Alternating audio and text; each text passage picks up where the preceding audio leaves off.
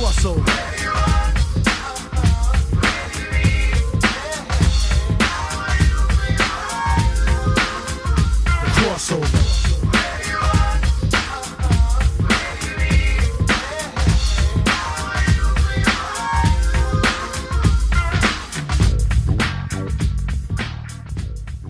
Welcome back to the Crossover Podcast, the show where you get comics and you get sports, and it's going to be full-on comic book day today, as we are going to be talking at great length about the FX show Legion today, as well as we'll probably break down the recent trailers for both the Justice League and Spider-Man Homecoming. Kevin Miller is here. How's it going, Kevin? Hey, not bad. How are you? Not bad, not bad. And making one of his many triumphant returns to this podcast is Mike Leapock. How's it going, Mike? Oh, it's going well. It's going well. All right, good to have you back. Haven't had you on in a while, although technically you recorded what is going to be our 150th episode spectacular that I'm yet to release. So. Oh yeah, so we won't spoil what it is. No. But there's yelling. Yes, definitely a lot of yelling. Good times though. Good times had by all. So, Legion just hit out on FX. 8 episodes and you're out. So from here on out, spoilers if you haven't seen Legion yet. Turn it off and then come back and listen to this when you're done. Let me just take you a little bit about how my watching pattern went through for Legion. I had kind of just finished Iron Fist. And I was pretty sour, gotta say, because Iron Fist was that's 13 hours of my life I can never get back. And they were stolen from me. And could have used those to be productive. Unfortunately, didn't. Wasted them watching Iron Fist. So then come on, Pierce. You know you're going to waste those hours anyway. Yeah, I probably would have wasted them anyway. But yeah, you weren't not going to watch Iron Fist. Yeah, would have wasted them doing something enjoyable. Is the thing there. So then I popped on the first episode of Legion, and I gotta say, I got a little soured on that one as well. Because the first episode was an hour and a half. And in actuality, it really only needed to be about 45 minutes. So that one soured me a little bit. And also I thought that the show was a little bit, first episode particular, was a little bit precious. It was a little bit up its own ass, I thought. Like a little full of itself. So I was like, yeah. like it was talking down to me a little bit, and I didn't like it. And I don't know if that was just, bitter feelings from having wasted my time watching Iron Fist and I was letting it seep out. But I absolutely put it away for a good 6 weeks. And it built up in my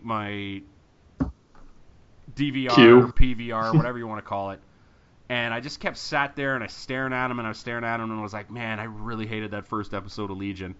And I was debating whether or not I should continue with it. Finally, one day I had a bit of time on my hands, and I just said, "Screw it, let's go with keep watching Legion." And I am so glad that I did because it gets exponentially better. Like I would say, the first episode is the worst episode of that show, and it gets better with each watching. What would you say, Leapock? You know what? I actually liked the first episode, but I find I think it was the most flawed. Okay. Like. I think it was a good idea, but it seemed to be doing too many things. Like, because there's the whole, like, oh, what's real, what's not, blah, blah, blah, blah, blah. Yeah. But there was never really a question of that. It's just like they wanted to throw that in there just for whatever, like, for no real good reason. And I thought the last action sequence was really weird because they were actively getting shot at with machine guns, and they kept stopping to talk. Mm-hmm. Like several times. And so it's not just those two things. Like there was a bunch of scenes like that where I was just like, ugh. Mm-hmm. Like the pacing is really, really rough here. But I still enjoyed it. I thought it was good, but I do agree that the series gets a whole lot better. What are your thoughts on the first season? What are your thoughts on the first few episodes, Miller? I would agree generally that I liked it, but there was a whole lot going on there that felt like intentionally obtuse. It very much felt like how you're supposed to feel in like the first, let's say, 20 minutes of like Inception or Memento or something like that, where you don't know if this is a dream or a memory or this guy's psychosis or if he even has a psychosis or something like that. And it had sort of those, and I think I know where you're coming from, that where it had those sort of eye roll moments where you're like, I bet this is one of those things that once I watch the entire series, I come back to it and suddenly this first episode starts to make a lot more sense. And you know it immediately, where you're like, cool, there's all these like flashes of things that don't make any sense, but I bet if I went back now, having finished the season, they will now. And you understand that that's a thing that happens in these sort of psychological thrillers, but you recognize when it's happening and kind of roll your eyes a little bit. Yeah, the problem with that is that it wasn't even that it's not like they were planting clues to something later. They were just showing you what's going to happen. Like, there was never a mystery that lasted more than a couple of minutes within that episode.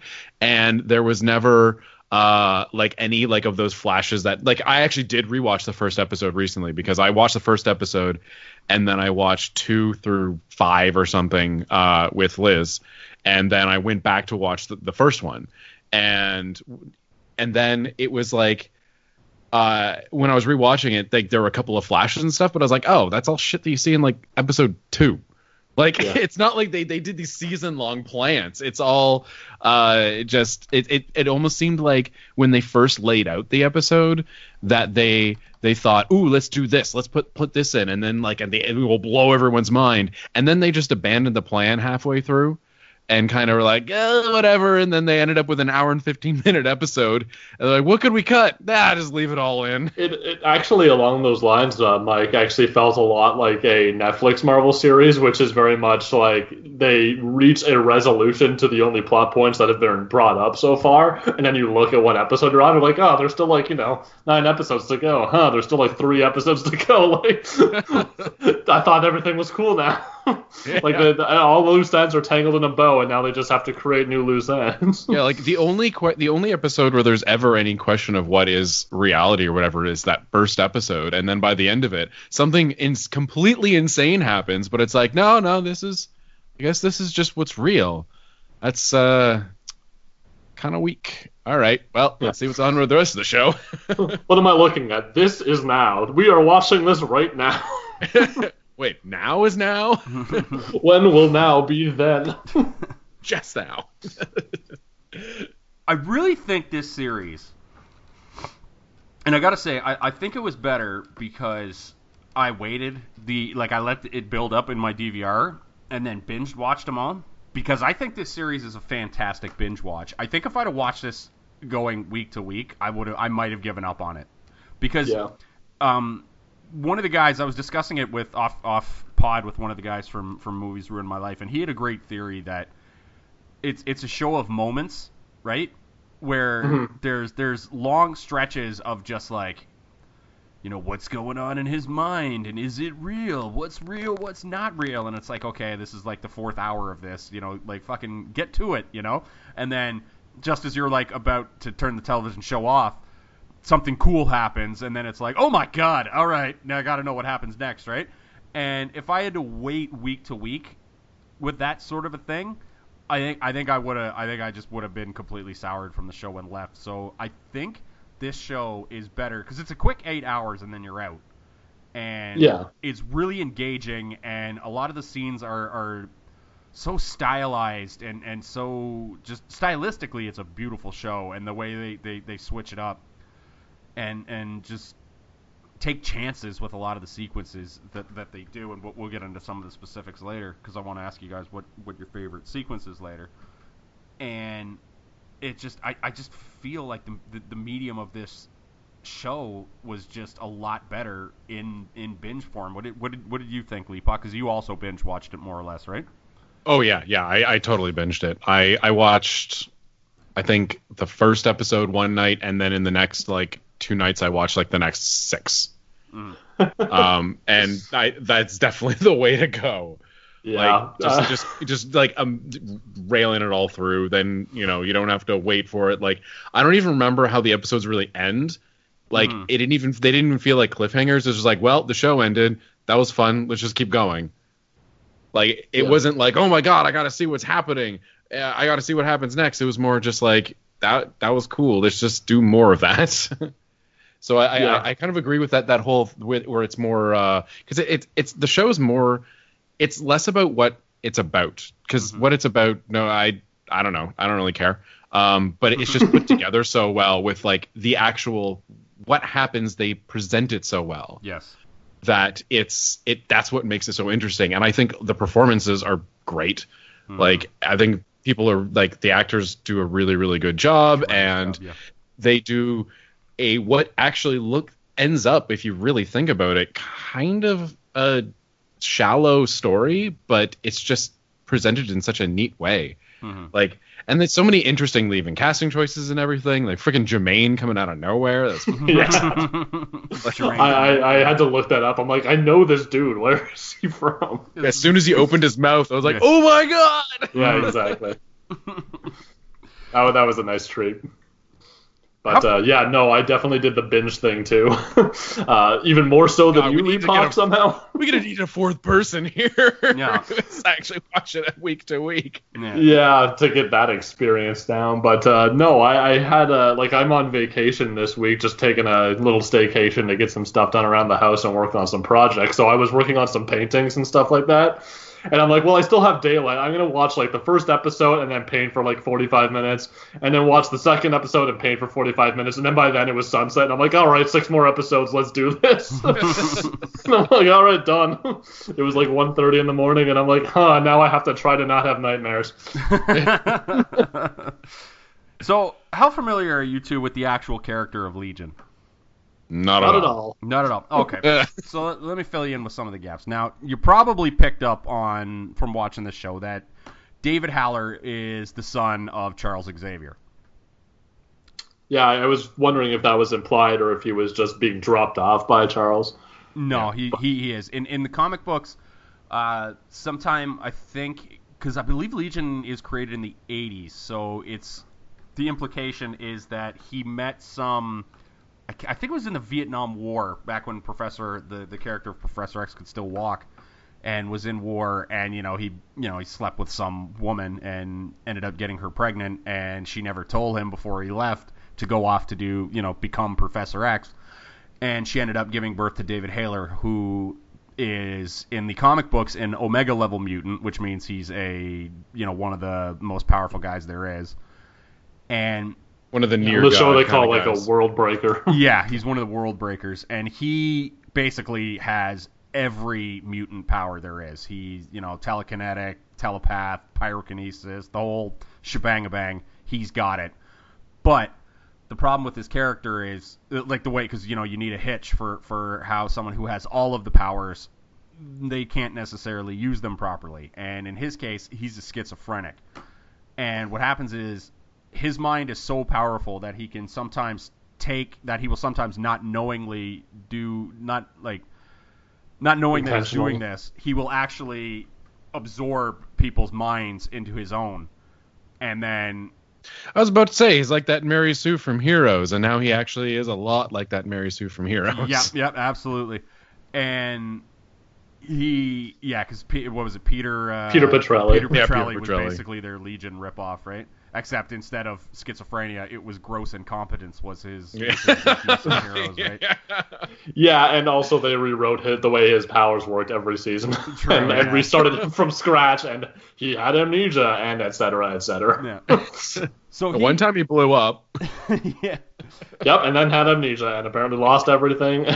So Legion has all of these, different personas in his head, and they're all fighting for control, basically, within his head. So there's certain times they do comic runs where I guess I sometimes like it and I sometimes don't. Most of the time don't, but they do. You'll go on these big long runs where awesome stuff is happening in the X-Men franchise, and you'll be like, this is really great. And then at the end they'll go, whoops, none of this really happened at all. It was just in Legion's head.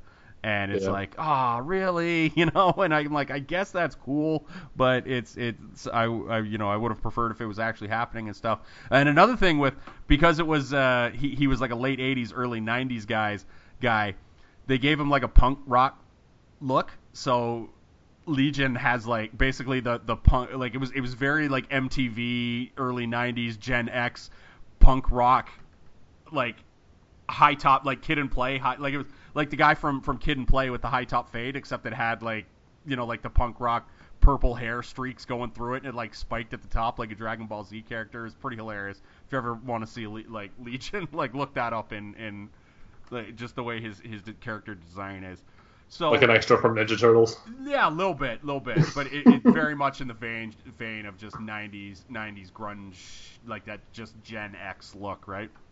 Yeah. It's great.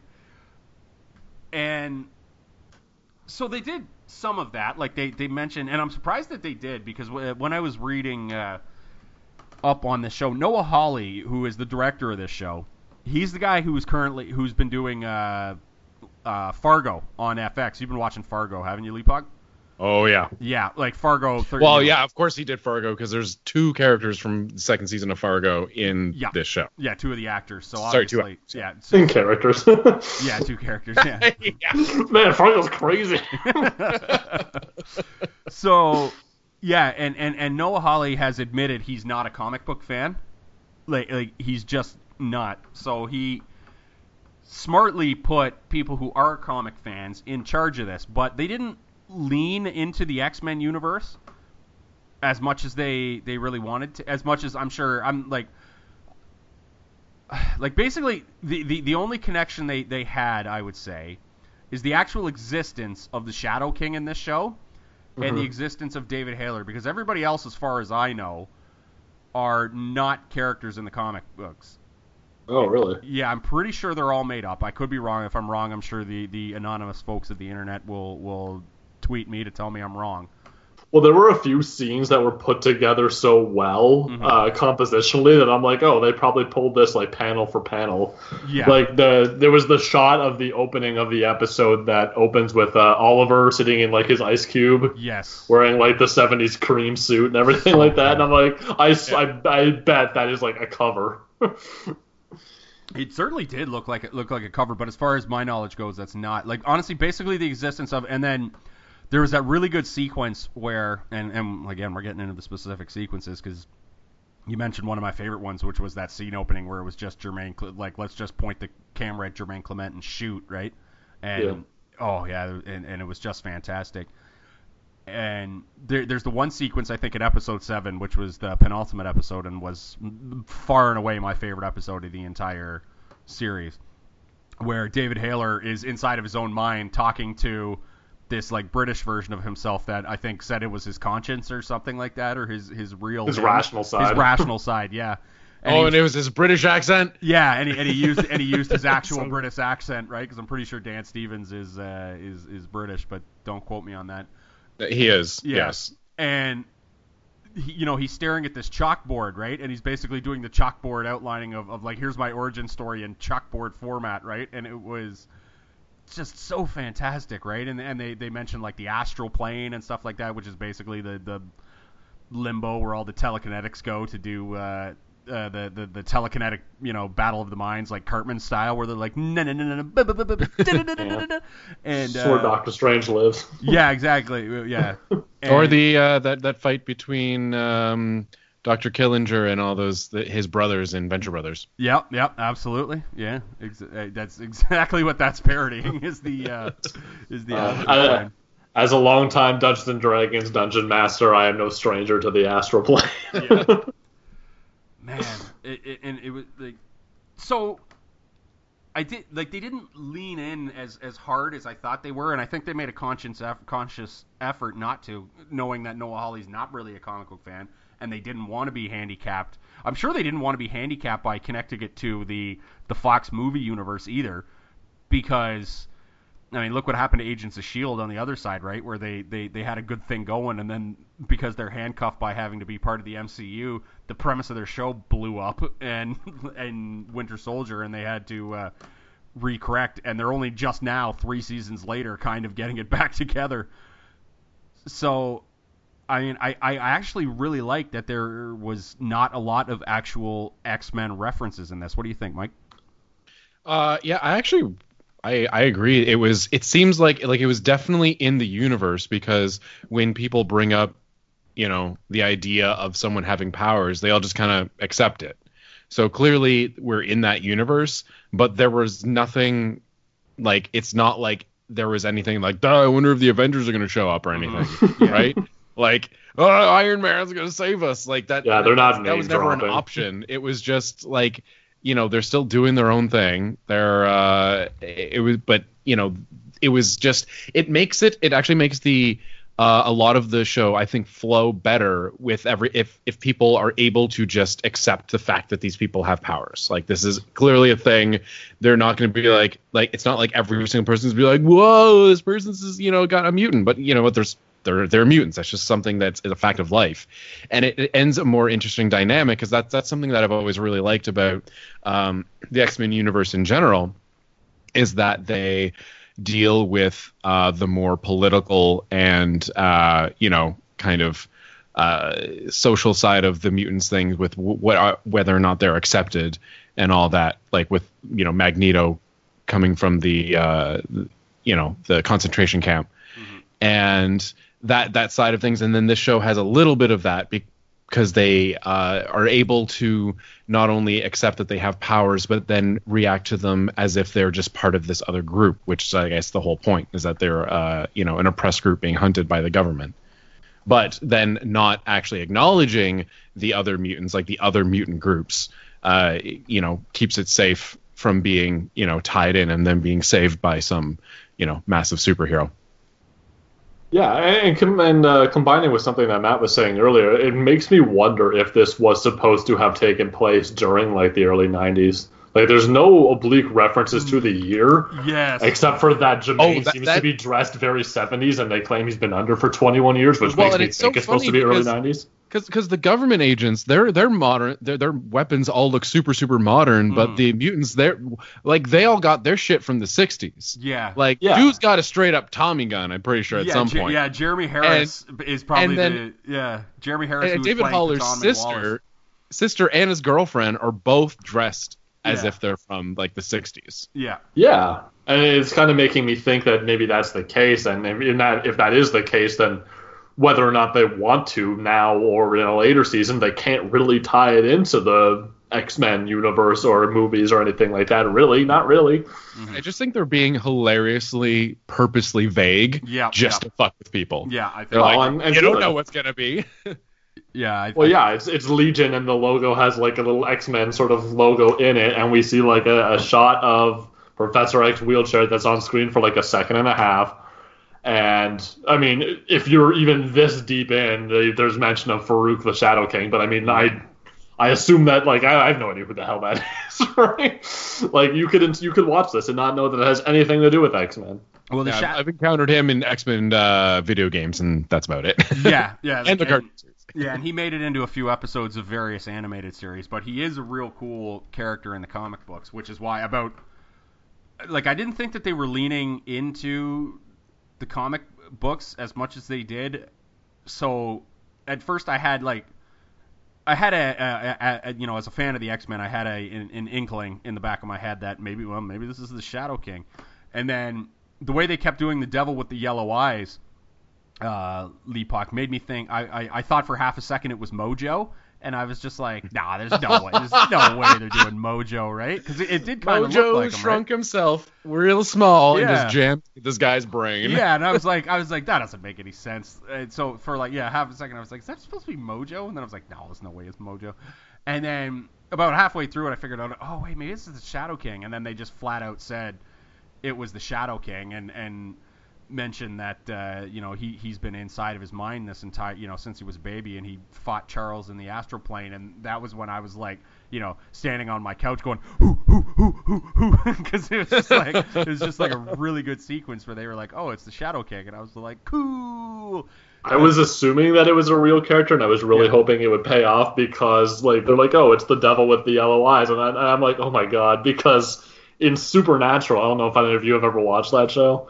Yeah. The first 2 seasons, the antagonist is known only as the demon with the yellow eyes. Oh, yeah? And I'm like, oh, fuck. They better differentiate this. Like, this better be an established character. Otherwise, it's a terrible ripoff.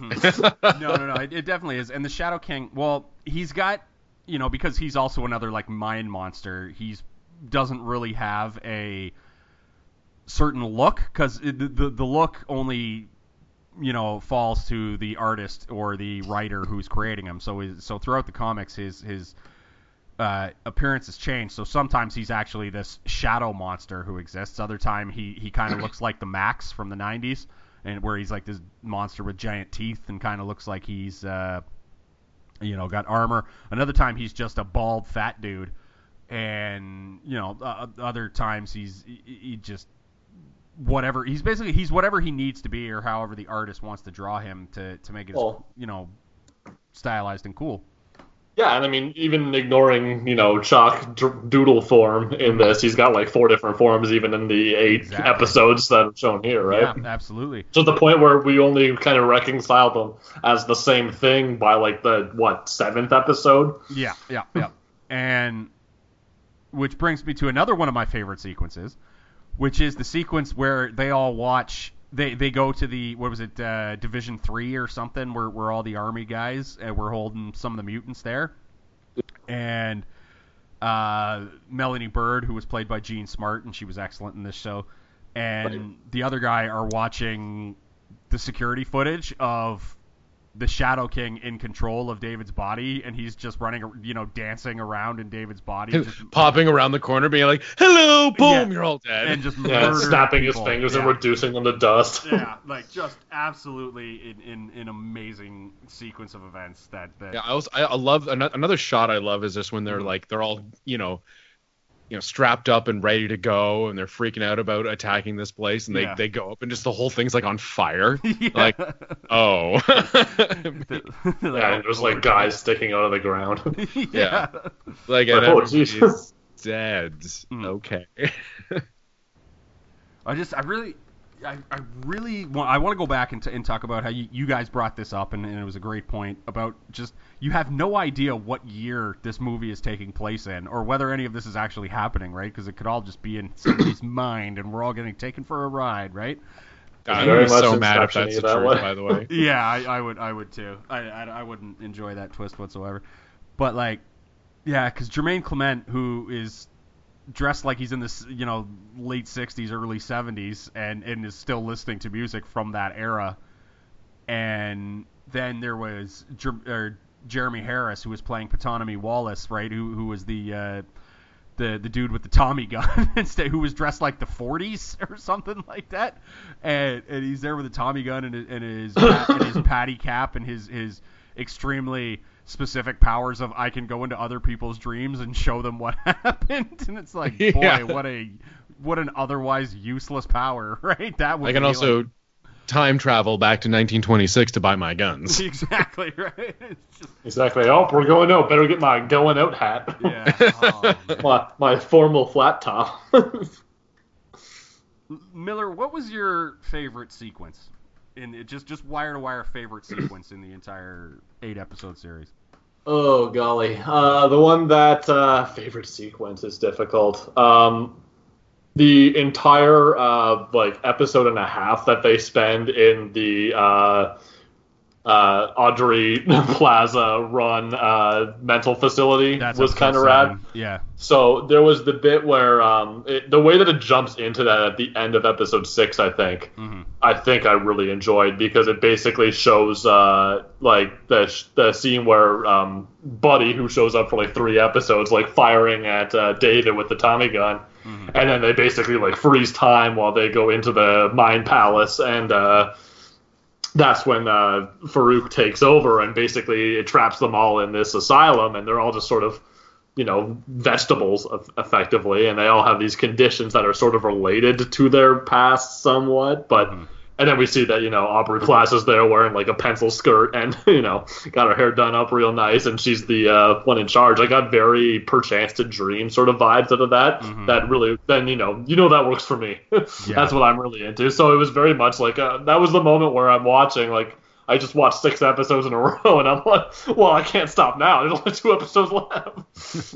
Yeah. I gotta see how this turns out. Yeah, episode 7 was that's their Emmy episode. That was by far and away the best 45 minutes of television that has been on in 2017, I would say, even though we're early in the year. But man, that was fantastic. What about you, Lee Pog? What was your favorite sequence? I gotta give it to the silent movie.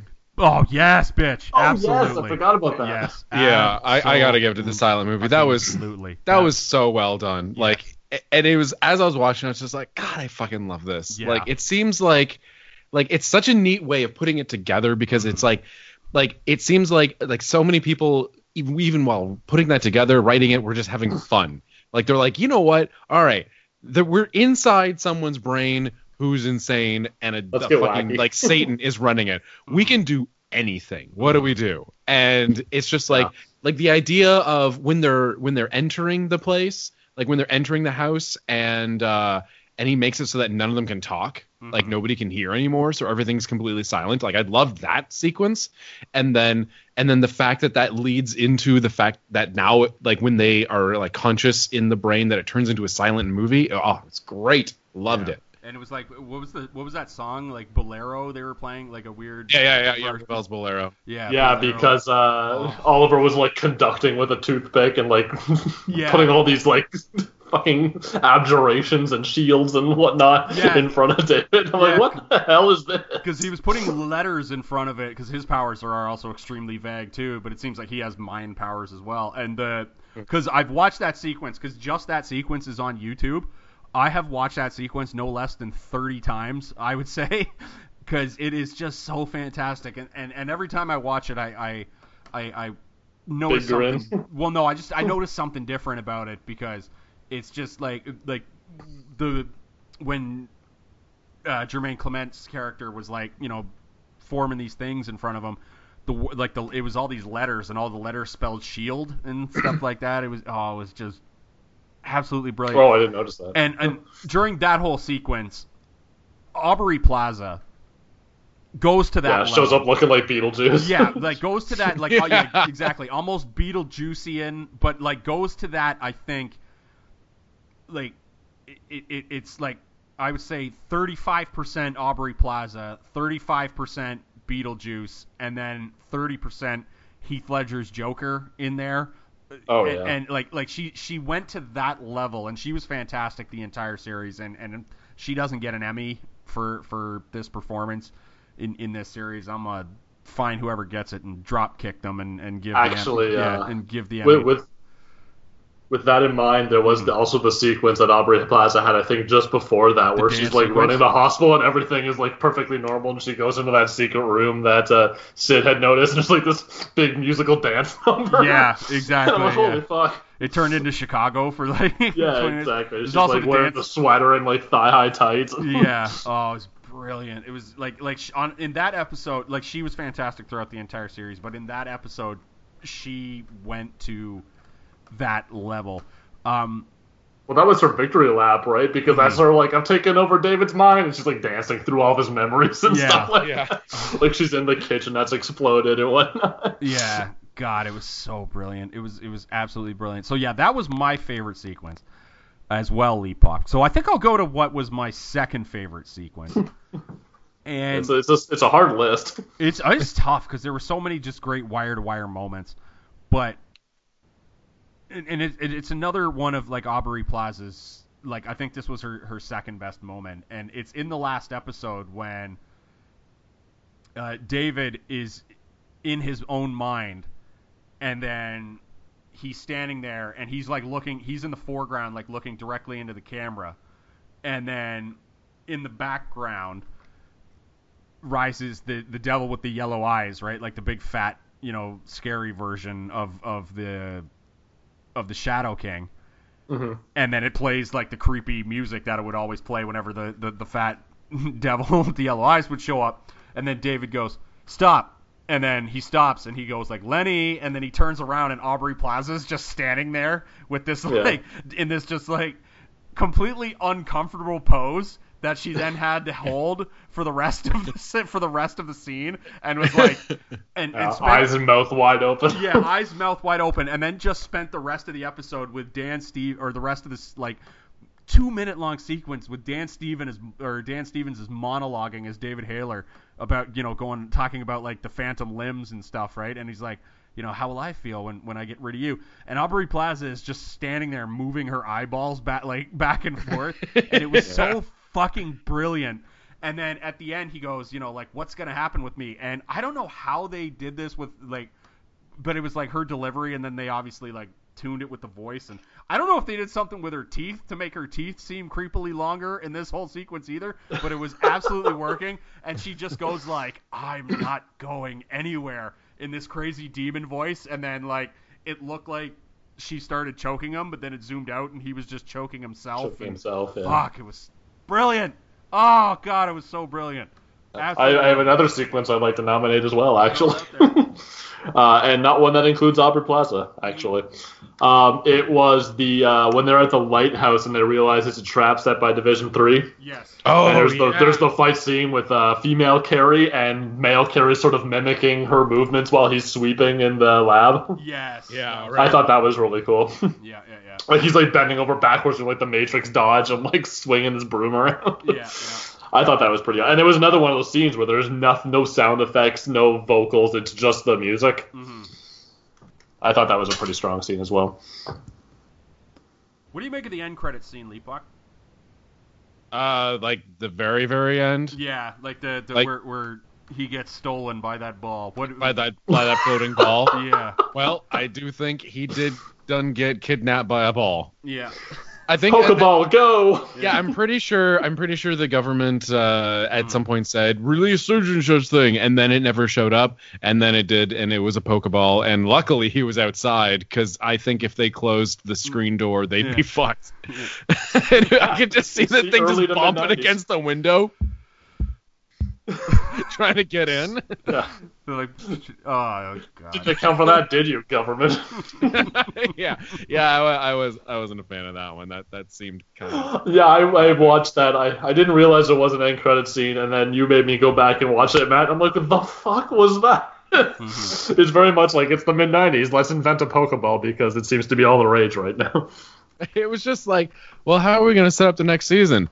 What if he's captured again? Yeah. All right. That worked for us last time. Yeah. I mean, because the internet is Reddit and whatnot are all aflutter with theories as to what it could be. None of which I think, because like we mentioned, Noah Hawley's not a big comic book guy, and they didn't lean fully into the X-Men. Does someone think it's the Collector? No, nobody thought it was the Collector, but the two most popular theories I've heard so far are one, Muir Island type stuff, where he'll be on Muir Island next year, and they'll fix him with like one of those anti-mutant collars, so that way it'll suppress his powers and that sort of thing. Okay, fight some dinosaurs. Some dinosaurs maybe. Well, that's the Savage Land. I don't know if he'll be fighting dinosaurs. And the other one is Mojo is stole him. Oh, Mojo was actually going to show up. Yeah, Mojo will actually have a big. Oh, that'd be hilarious. That actually might be funny if he sees Mojo and then freaks out because it's just a really big devil with yellow eyes. Yeah. I mean, don't count on it. I don't think. I mean, if it was Mojo, I would love it. but I'm not.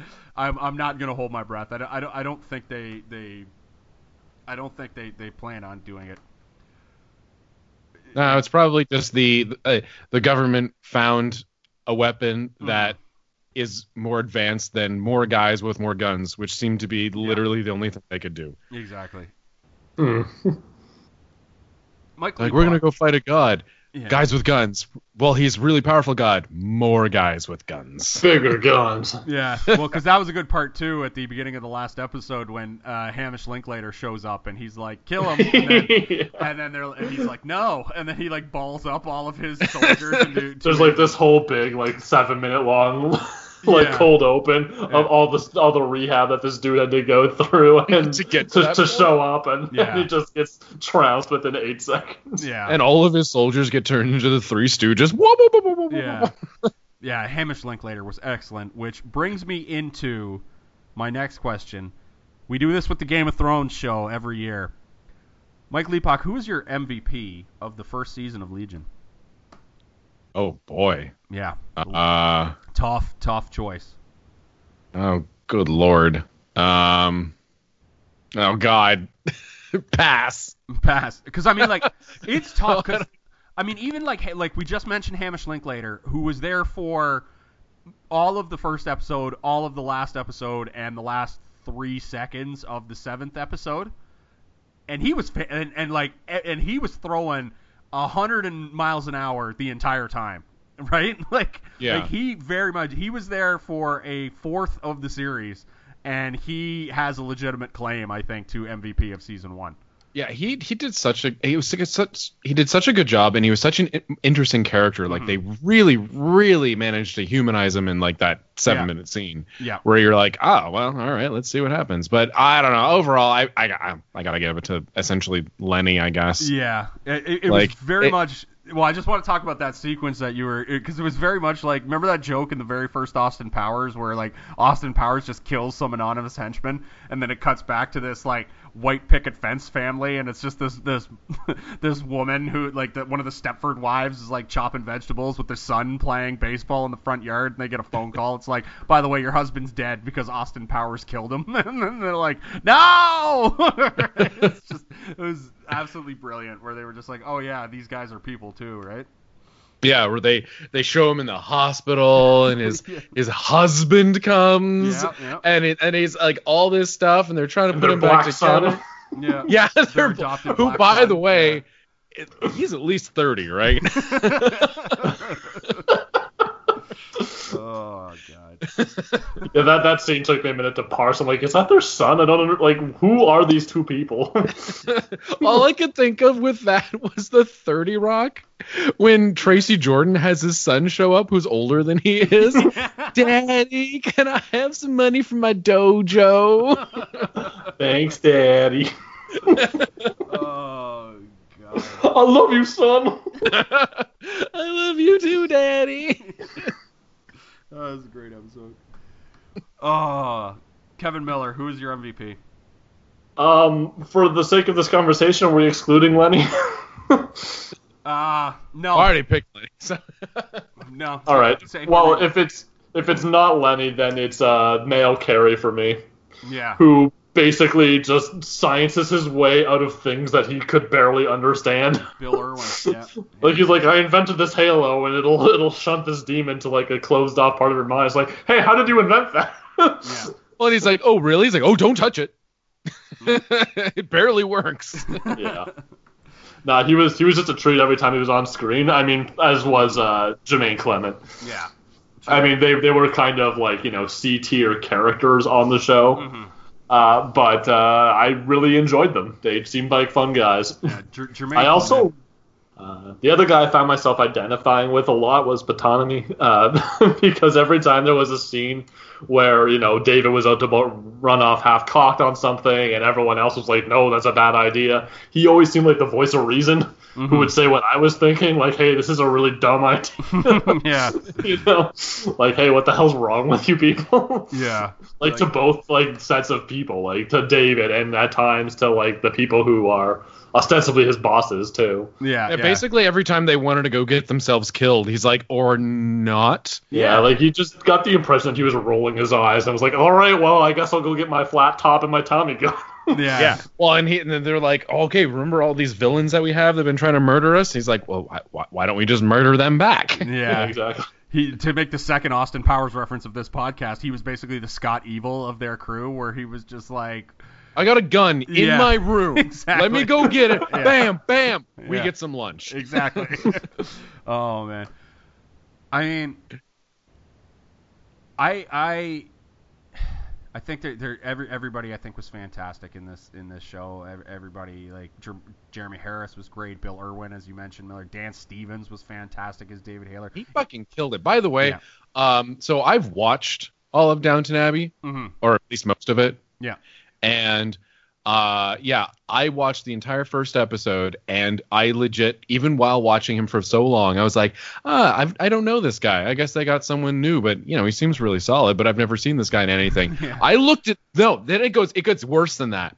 I looked him up on IMDb, and I was like, he was in Downton Abbey? He was in 25 episodes? It's like, who was this guy that I never noticed? I had to look him up again, and I was like, oh my god! Yeah. He's one of those people where he's got one of those faces and he's got one of those names like Dan Stevens. Well, that could be anybody. Yeah. And the first time I saw him on camera, like, because it was kind of like a head-on shot and he was kind of unshaven, I'm like, he kind of looks like a taller BJ Novak and also kind of like yeah, he does. Joel McHale. Yeah, a little bit. Yeah. He lost so much weight and just like, how do I know this guy? He just completely transformed himself from back then. Like, he was, oh my god, it's so great. But yeah, he did a fucking fantastic job. Yep. It also makes me want to see the live action Beauty and the Beast even more. Yeah, I would also nominate as one of my favorite sequences that one with the chalkboard, where he's talking to his rational self that's British. Yeah, that was great. I do like that at one point his American self tries to do a fake British accent. And his actual British side calls him on. Yes, that line was actually phenomenal because it was such a bad British accent, and to hear a British guy imitate an American, imitate a Brit, and sound completely ridiculous was phenomenal. I love it. It's always amazing when you see people do that. Like, I remember they played it for comedy in like Buffy the Vampire Slayer when Spike would have to sometimes feign an American accent. No, I'm just friends with Xander here. Because he's an American guy playing like a Cockney guy playing an American guy. Yeah, right. It's exactly the opposite. Yeah. So for my MVP, one of the ways I sold you guys on this show was, I believe I texted the two of you, and I texted Rob, who's been on this podcast many times and unfortunately, due to circumstances beyond our control, was unable to binge watch it in time to be on this podcast. And we wish he was here, but we're going to soldier on without him. And the way I sold it to you guys was I claimed that Aubrey Plaza in this show goes to that Heath Ledger Joker level. Now, having seen that show, or having seen the show, was my claim out of line? I'm asking. I don't think so. No. Yeah. I don't think it was out of line in the way that you're wrong, but I wouldn't put it up at quite that level. But I think this is like, I think she did an incredible job. Like, I think it was really, really strong. A lot of the stuff she did was friggin' phenomenal. I think Heath Ledger's Joker was kind of out of this world, where she might have been in it, but still like right on the top. Like, I don't want to besmirch her performance at all, but I just don't think it was quite up to that level. Okay. Yeah, I don't know that I compare them directly like that. It's difficult because I really like them both. I do think that this is far more range than I ever thought I would see it of Aubrey Plaza, and I'm excited to see where she goes with it next. Like, I really hope she gets her kudos for this role. And like you're saying, I really like that performance. I like a lot. It's more than I expected of her, and I think it might be one of the best comic acting performances that we've got since Heath Ledger, probably this decade, in the 2010s. I think it was. I really did think she made a really, really big leap forward and transformation with this role. But I think Heath Ledger made a larger leap. Like, because I mean, when I first heard, Heath Ledger as Joker, what the hell? And then, going from 10 Things I Hate About You to that, I just think it was a bigger leap than essentially, an equivalent thing, Parks and Rec to this. Yeah. Now, when I said she got to that level, I wasn't comparing her to Heath Ledger. What I meant was, go ahead. This is one that people are going to be talking about. Yeah, I think I know. I think I know what you mean. Where it's like not like saying that she did a better job or whatever, but yeah, no. I essentially performances you can kind of rate and not comparing them against each other, but really on a, you know, you can kind of give people a numbered scale. And while Heath Ledger was like right up there at like 9.5, I don't get anyone who's not Daniel Day-Lewis a 10, but but you know, you get that up to that. Maybe she was a little bit lower, and you know, because you reference it as, look, she did a you know, a great job like that. Now we're kind of comparing it, just because that is the comparison that was brought up, but not trying to say that, you know, not trying to actually weigh them against each other. No, I think it's that easy to compare two people's acting ability in a quantifiable way. Like, I'm not telling anyone to watch The fucking Throne or anything like that. But I was very excited by this performance, and I like Aubrey Plaza. I have since Parks and Rec, and I'm excited to see that she has a lot more range than I thought she did, and I'm excited to see where she takes that going forward. The comparisons, I think, to Heath Ledger in The Dark Knight were the fact that the performance by both of them are just so transcendent of not only themselves, but the characters that they are playing. Like, who outside of comics gave a fuck about the Shadow King, right?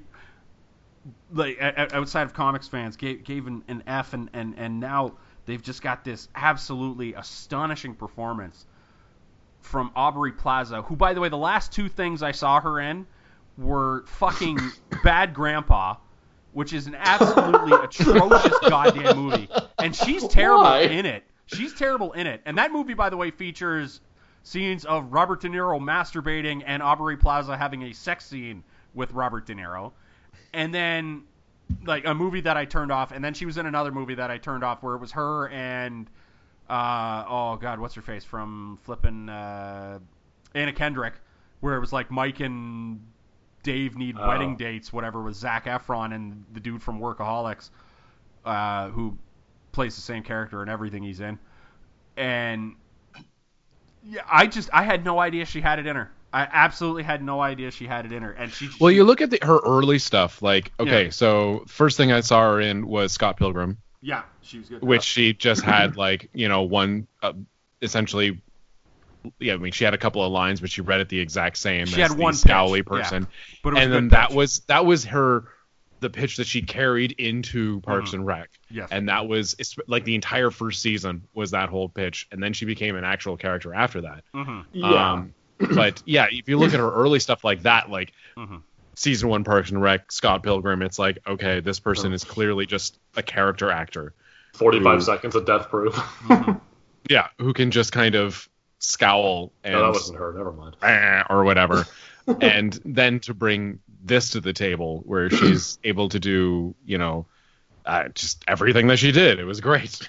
Well, and then that's what I'm kind of saying. Like, the way that I can kind of compare her performance to Heath Ledger's is that I know who the Joker was. I didn't know who Shadow King Farouk was. Yeah. And so when I see, like, Heath Ledger, who's someone who, you know, like we were saying, was in a lot of, you know, he was in 10 Things I Hate About You and A Knight's Tale and sort of like these romantic comedy / like sort of children's Disney movies almost. Where basically he stands there, is like, look how handsome I am. Yeah, like he's a pretty boy. Like, that's the role that he plays. And to have us then, you know, he gets cast in A Dark Knight, and the world at large kind of turns their nose up, saying, like, he's not really fit to play the Joker, especially in this darker, grittier Batman universe, where, you know, we had, like, Liam Neeson playing Ra's al Ghul in the first one, and it was a pretty good outing. But that's something someone know. And coming from a different side here, we've now got Aubrey Plaza in similar roles where, like we're saying, we know her playing basically the Daria-type character, as she plays, like, the sarcastic teen girl in Scott Pilgrim and in Parks and Rec, and then sort of, like you're saying, Matt, she then is in 2 movies that you turn off in a farce comedy and, a rom-com, I'm guessing? Mike and Dave Need Wedding Dates? No, they were both just awful, like, vulgar comedies. And well, sure, but I mean, what I'm saying is they're basically they're giving her, like, a certain role to play, and as soon as she can have an opportunity to play something besides that, we find out, oh fuck, you know, this girl's got chops. Yeah, this actually brought a really interesting or a really unique and actually great opportunity for her, because not only because the fact that nobody knows who the Shadow King is, then she can play it basically however she wants. Mm-hmm. And she can actually, like, she can show that she can actually do other stuff and doesn't have to be pigeonholed. Like, she can do other things. Yeah, it's great for her. Because nobody's expect, like, okay, even with like with Heath Ledger and the Joker, going back to that, like, again, you said you know who the Joker is, and you go in there and you watch that movie and you're like, yeah, okay, this is the Joker. This is an interesting take on the Joker, and it's really cool that he's doing this, but it's still definitely that character. Whereas nobody's gonna watch. I mean, nobody's gonna watch like Legion and be like, that's definitely the Shadow King. That's totally how he would act. Yeah. It's like, no. Aubrey Plaza is just, it was written in a neat way, and she's just playing it like she can do whatever she wants with it, because nobody has any expectations. Yeah, and with that in mind, I also want to take a moment and say big ups to like the DP on this, the writer, the direction, like everything was pretty great. Oh yeah. Oh, it was stellar performance, top to bottom, as far as the crew goes, I would say. I really have to give it up to the DP on this one, actually, because there were a lot of really well composed shots, and some of those like in like the sort of trippy effects that would happen when they were in someone's mind. Yeah, like the Zeppelin sequence and stuff like that. It was good stuff. Same with even the Zeppelin sequence, like whoever chose all the music for this, on point. Like even just like there was a lot of classical music, and not just like Ravel Bolero, but there was a lot of stuff that was like really like not your typical, like there's a lot of more better well-known pieces that they could have thrown in there, but they're like going a little bit deeper into the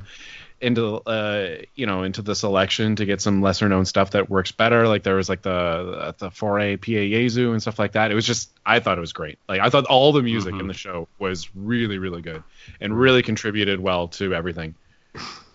Man, great series. Just an absolute fantastic series.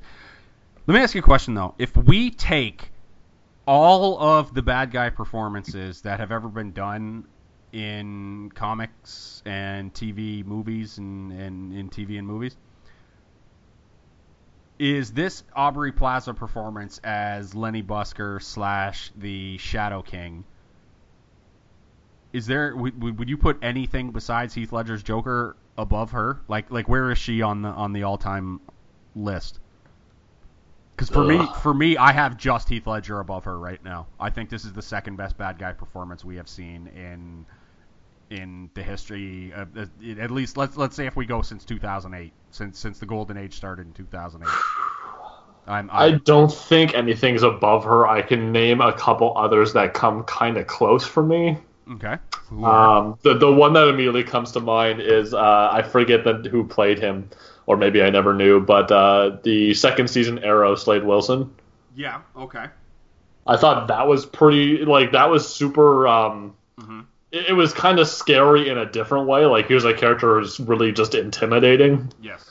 But, I mean, it doesn't come up to that level, I don't think. And nothing, like we've said before, like, Marvel villains generally are kind of not great. I mean, Ian McKellen's Magneto is always a treat, but you kind of put more of that on like Ian McKellen than you do the character necessarily. I don't know. Like it's just always nice to see Ian McKellen on screen, I think, is where I'd chalk that up to. But Brian Cox in X2, I think could force his way into the conversation. I think he was really good in that. Yeah, I'll give him a top 5. Yeah. But, because even if you go back and you count, like, Nicholson's Joker and stuff like that, I mean, I still think I put this Aubrey Plaza. Maybe, I mean, I hope this isn't recency bias, but I honestly just didn't know she had it. I really didn't know. It's like, it's all of a sudden, if you had an off-speed person, who, like, an off-speed pitcher who, because we were comparing her to the type of pitches she had now. It's all of a sudden if someone who was a changeup specialist just started throwing 105 miles an hour, and you're like, whoa, where did that come from? What are they on roids and stuff like that? It's just it came out of nowhere, and it's just I keep going back to the one sequence where it was her and Rachel Keller in that one room where it had like all the white stuff, and she was like under the bed sheets, right? And then she throws the bed sheets away, and she had like armpit hair and her teeth were all like stained. Yeah, and shit. gross and shit. Yeah. And she's just like, hey, and I was just like, oh my god, that's so brilliant. And it's just the range that she had, and even just doing stuff where she wasn't even it was doing just nonverbal communication and stuff. It was all fucking brilliant.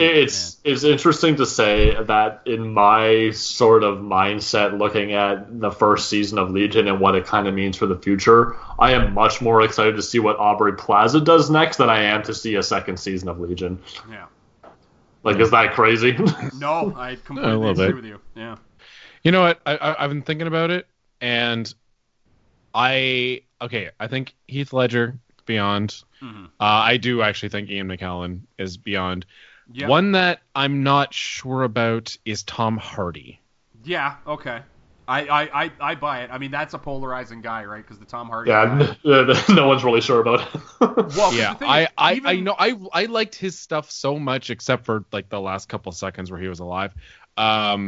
Because I mean, here's the thing. There's been so much revisionist history on The Dark Knight Rises, but even the people who absolutely turned on The Dark Knight Rises and think it's a complete piece of shit, not one of them have anything bad to say about Tom Hardy's Bane, right? Yeah. I think I might put Tom Hardy's Bane beyond that. But then, you know what? Like, I don't know any, like, I can't think of anyone else that's actually that much better. Like, there's or better at all. Like, there's some other really, really great performances that, well, okay, maybe Jack Nicholson Joker, because I love Jack Nicholson's Joker. Yeah. But I mean, there's a lot of other, great people like Brian Cox, William Stryker.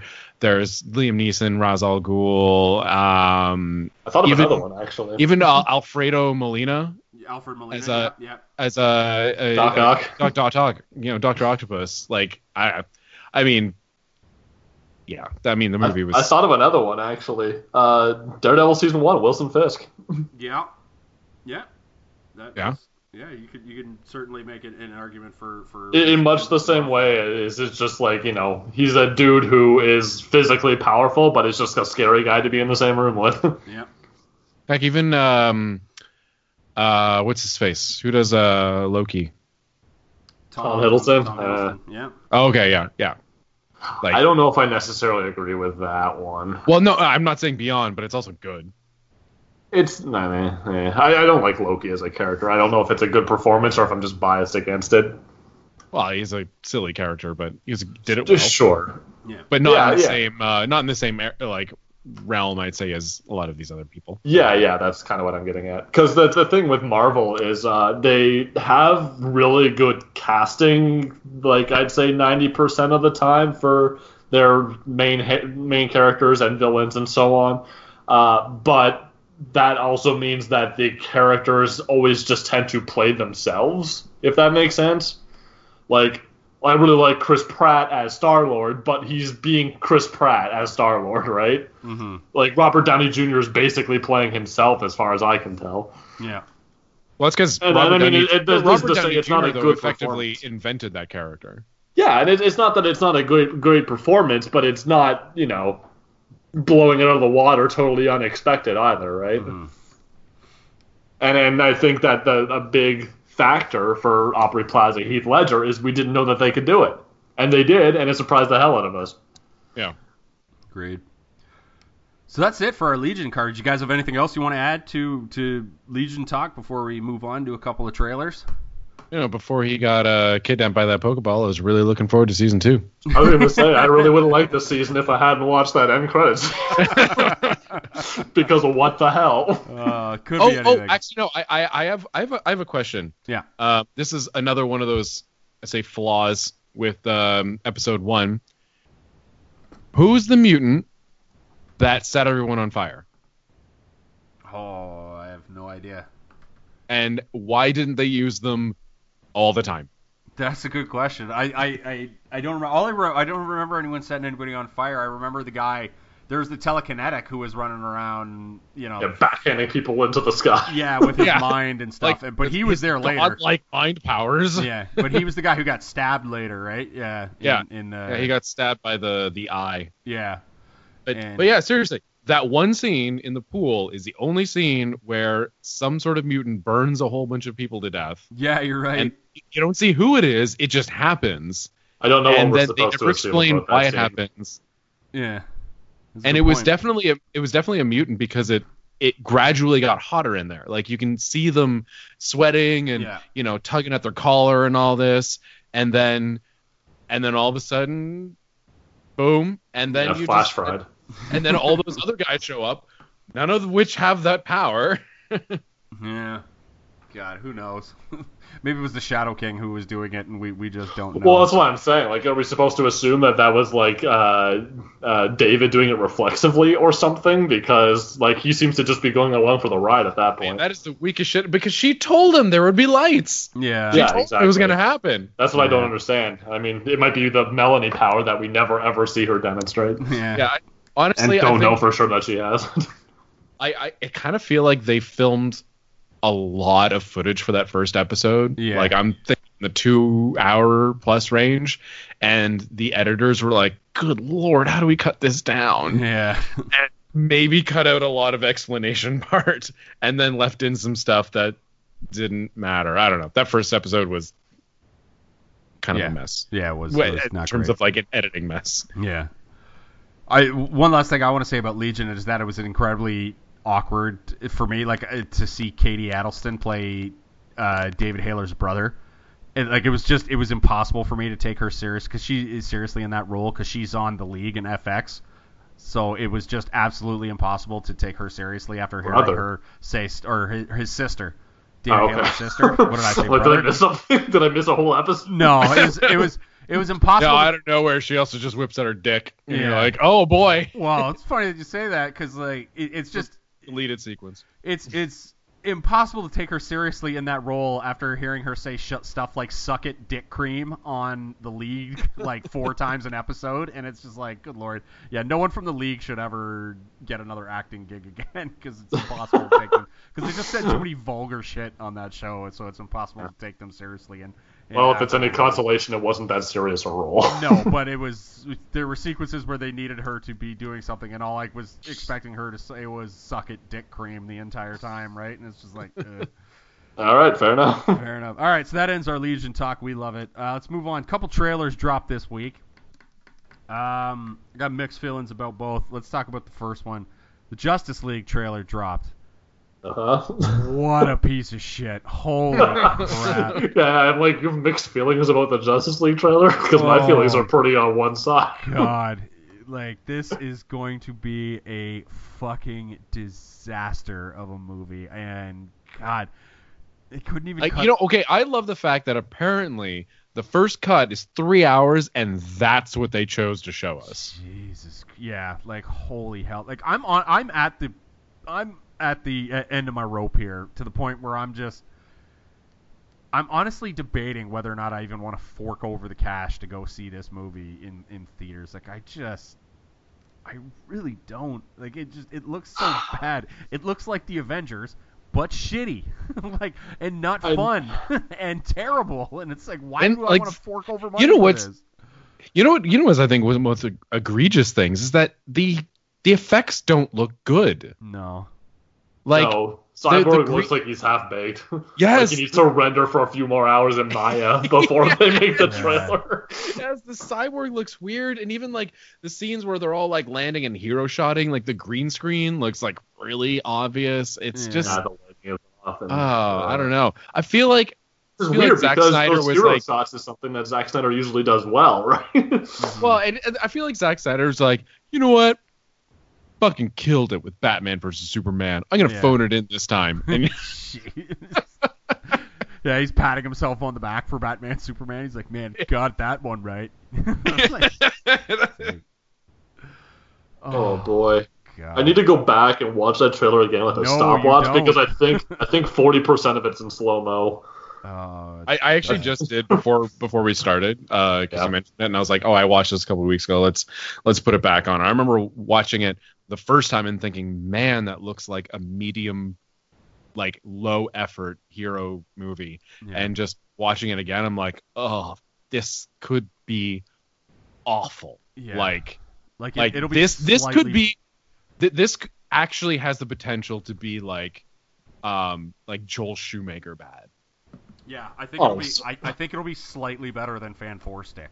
Like that's the range I'm putting it in right now. I think it'll be slightly better than the Josh Trank movie, where when they eventually make the documentary about the making of Fan 4 Stick, that'll be more interesting. Darkness too. Yeah, than the actual movie, right? Like just ooh. Mike, the thing with the Schumacher ones is I can always like grab some friends, grab some brews, watch Batman and Robin, and have a good laugh. Mm-hmm. I will never go back and watch Batman versus Superman unless like it's for a stunt on the podcast. Like it's our 250th episode. Watch us injure ourselves with drink. I don't think I have enough RAM to actually last that long. That long on a pod. 7-hour episode. Yeah, like 14-hour episode of podcast. No one's gonna fucking listen to that. So when you say like, oh, this is approaching like Schumacher levels of bad, like I think we're past that point. Yeah. But I mean, okay, so like, I mean, they're Batman and Robin. Batman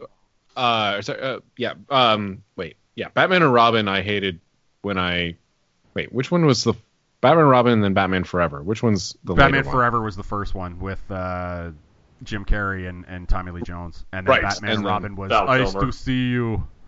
Yeah. Oh my God. So I hated Batman and Robin when I first saw it. Even when I was a kid, I was like, what the fuck? Yeah. And like I'm saying it like imagine that was released today. Like yeah. If it was released in 2017. Yeah. Well, that would be like meta ironic though. Well, it was released. Hipster crowd. It takes it to number one spot. Yeah. Because it'd be like, oh, look at this like campy 60s Batman throwback, lol. Randoms. It was released, but they called it Green Lantern this time around. Yeah, true. Ugh. Yeah, just the Justice League movies. I still stand by my statement of Wonder Woman's going to come out and Justice League is going to come out and the Lego Batman movie will beat them by like 45 percentage points on Rotten Tomatoes. And the only one who even has a shot of toppling that is Wonder Woman, because Justice League is going to be a fucking just rotten movie because Zack Snyder. Trainwreck. Yeah, Zack Snyder shouldn't be allowed near movies. I've got a couple specific beefs to bring up if we want to get into it. Go for it. Yeah. First off, and you guys can feel free to chime in on this, but they better fucking explain what sort of fishing village Bruce Wayne is going to that he needs to ride a horse to. Yeah. Jeez. Like, hey, Bruce Wayne, maybe take a plane or a boat or something. Why you have a horse? Where is this place? Yeah. How did everyone else get there? Yeah. Yeah, I mean, like, when he has a wide shot, I'm like, I maybe I'll have to go back and look and zoom in, but I bet there's cars there. And what's your second? We really need to, like, ride those Dark Knight allegories. There are, like, 2 speaking parts for Aquaman in this trailer, and both make him look more like a surfer bro than a, like, King of Atlantis. Yeah. So I have no idea how they're characterizing Jason Momoa in this, but it doesn't seem good. Well, I mean, we never thought it was going to be good, but I mean, there was like an unspeaking part in Batman versus Superman where we see like the video clip of Aquaman, and that looked okay. It was short and nothing, but I mean, it was okay. And now I don't know what the hell they're doing with him. Because he's like, drinking Jack out the bottle and being like, oh, he's paying for it. And then he says like some bro lines that make Bruce Wayne say some cringy line like, it was you dress like a bat. It's cool. And he's like, and then before that, before that, he's Alfred or whatever, I guess is like, it's nice to see you. Making friends, playing well with others. Playing well with others again. Yeah. And then he's like, yo, you dress like a bat. I dig it. And he's like, maybe temporarily. Yeah. Oh, God.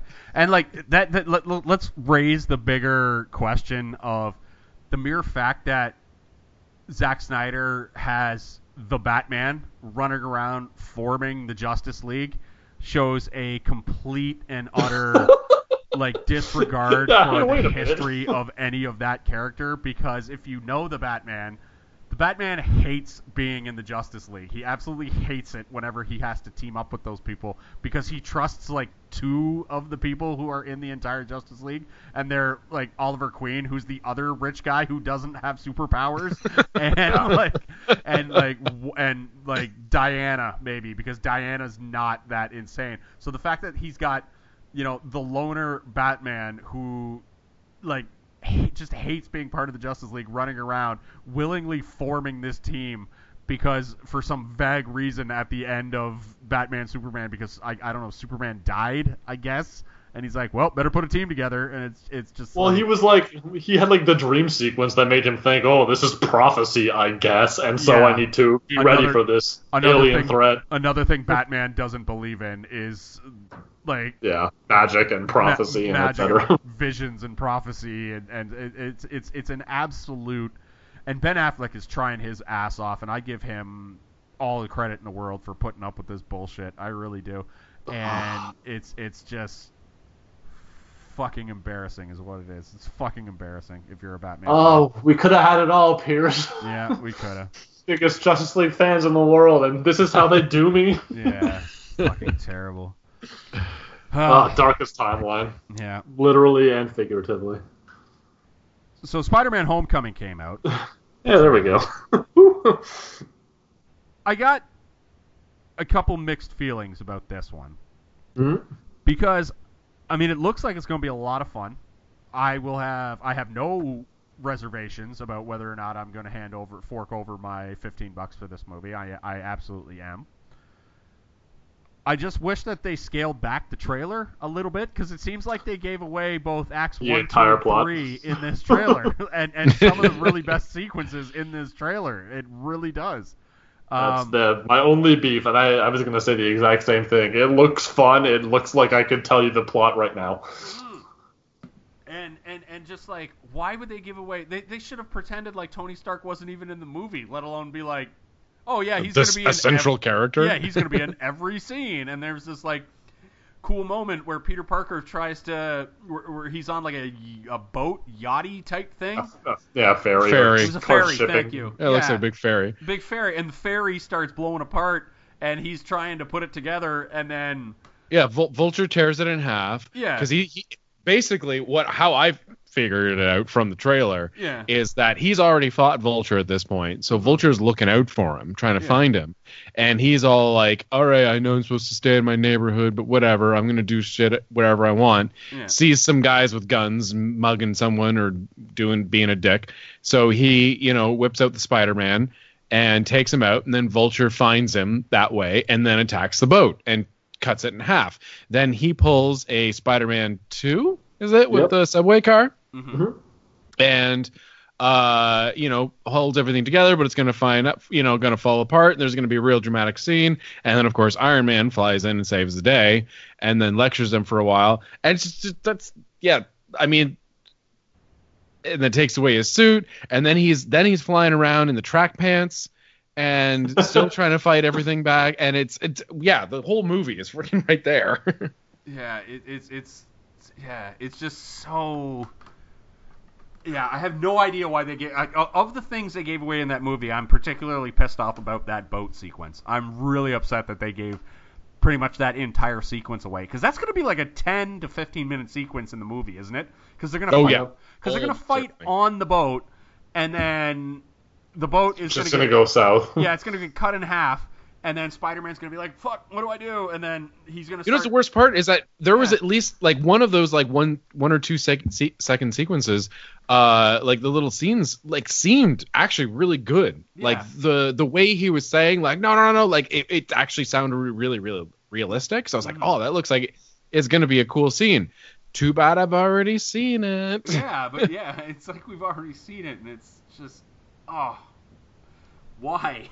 That was my only question. Was just why did they? Yeah, I wouldn't call it a good trailer because it seems like it gave away all of the acts of the movie. It really did. I think they cut a bad trailer for Spider-Man: Homecoming. It's not going to deter me from going to see the movie, and maybe I'm wrong. Maybe when we go see the movie, that boat sequence happens 5 minutes in, right? And it's like, all right, this and maybe it's actually really short. Yeah. Like maybe the longer sequence is him dealing with the criminals, and then when Vulture attacks, all he does is cut the thing in half and then flies off. Yeah. And who knows? But I from my perspective of that trailer, it gave away a lot of moments I would have liked to have seen happen in the movie as opposed to in a trailer.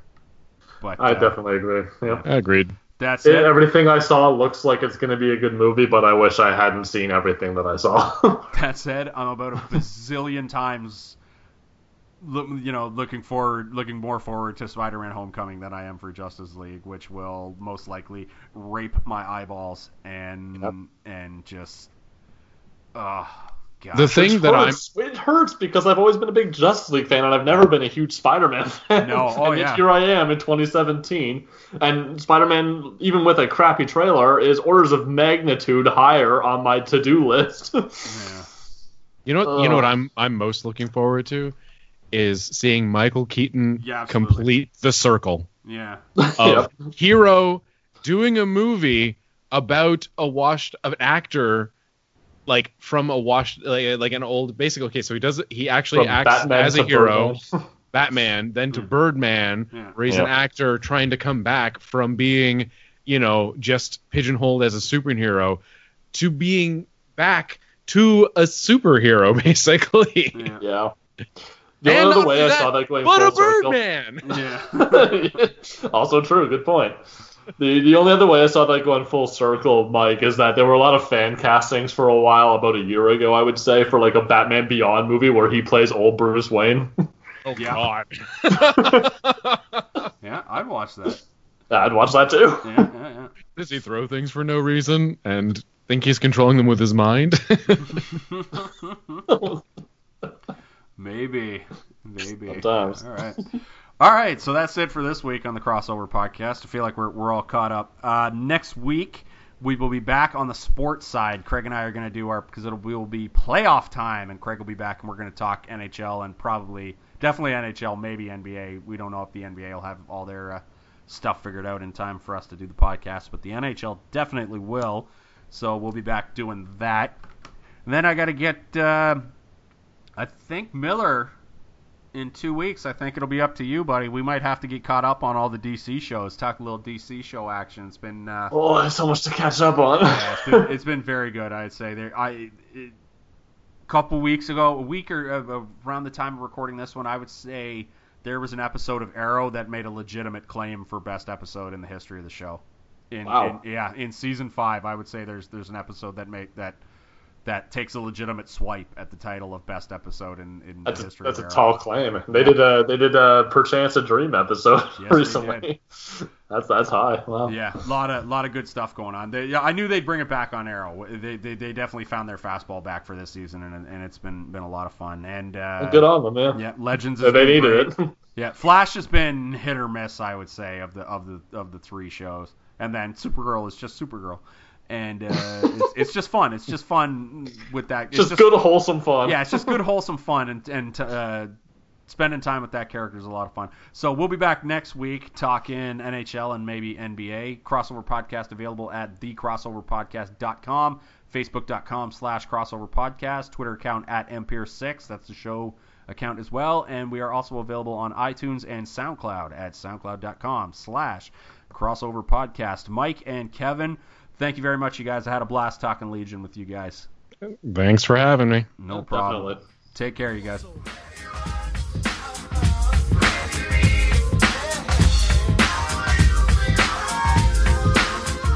Crossover.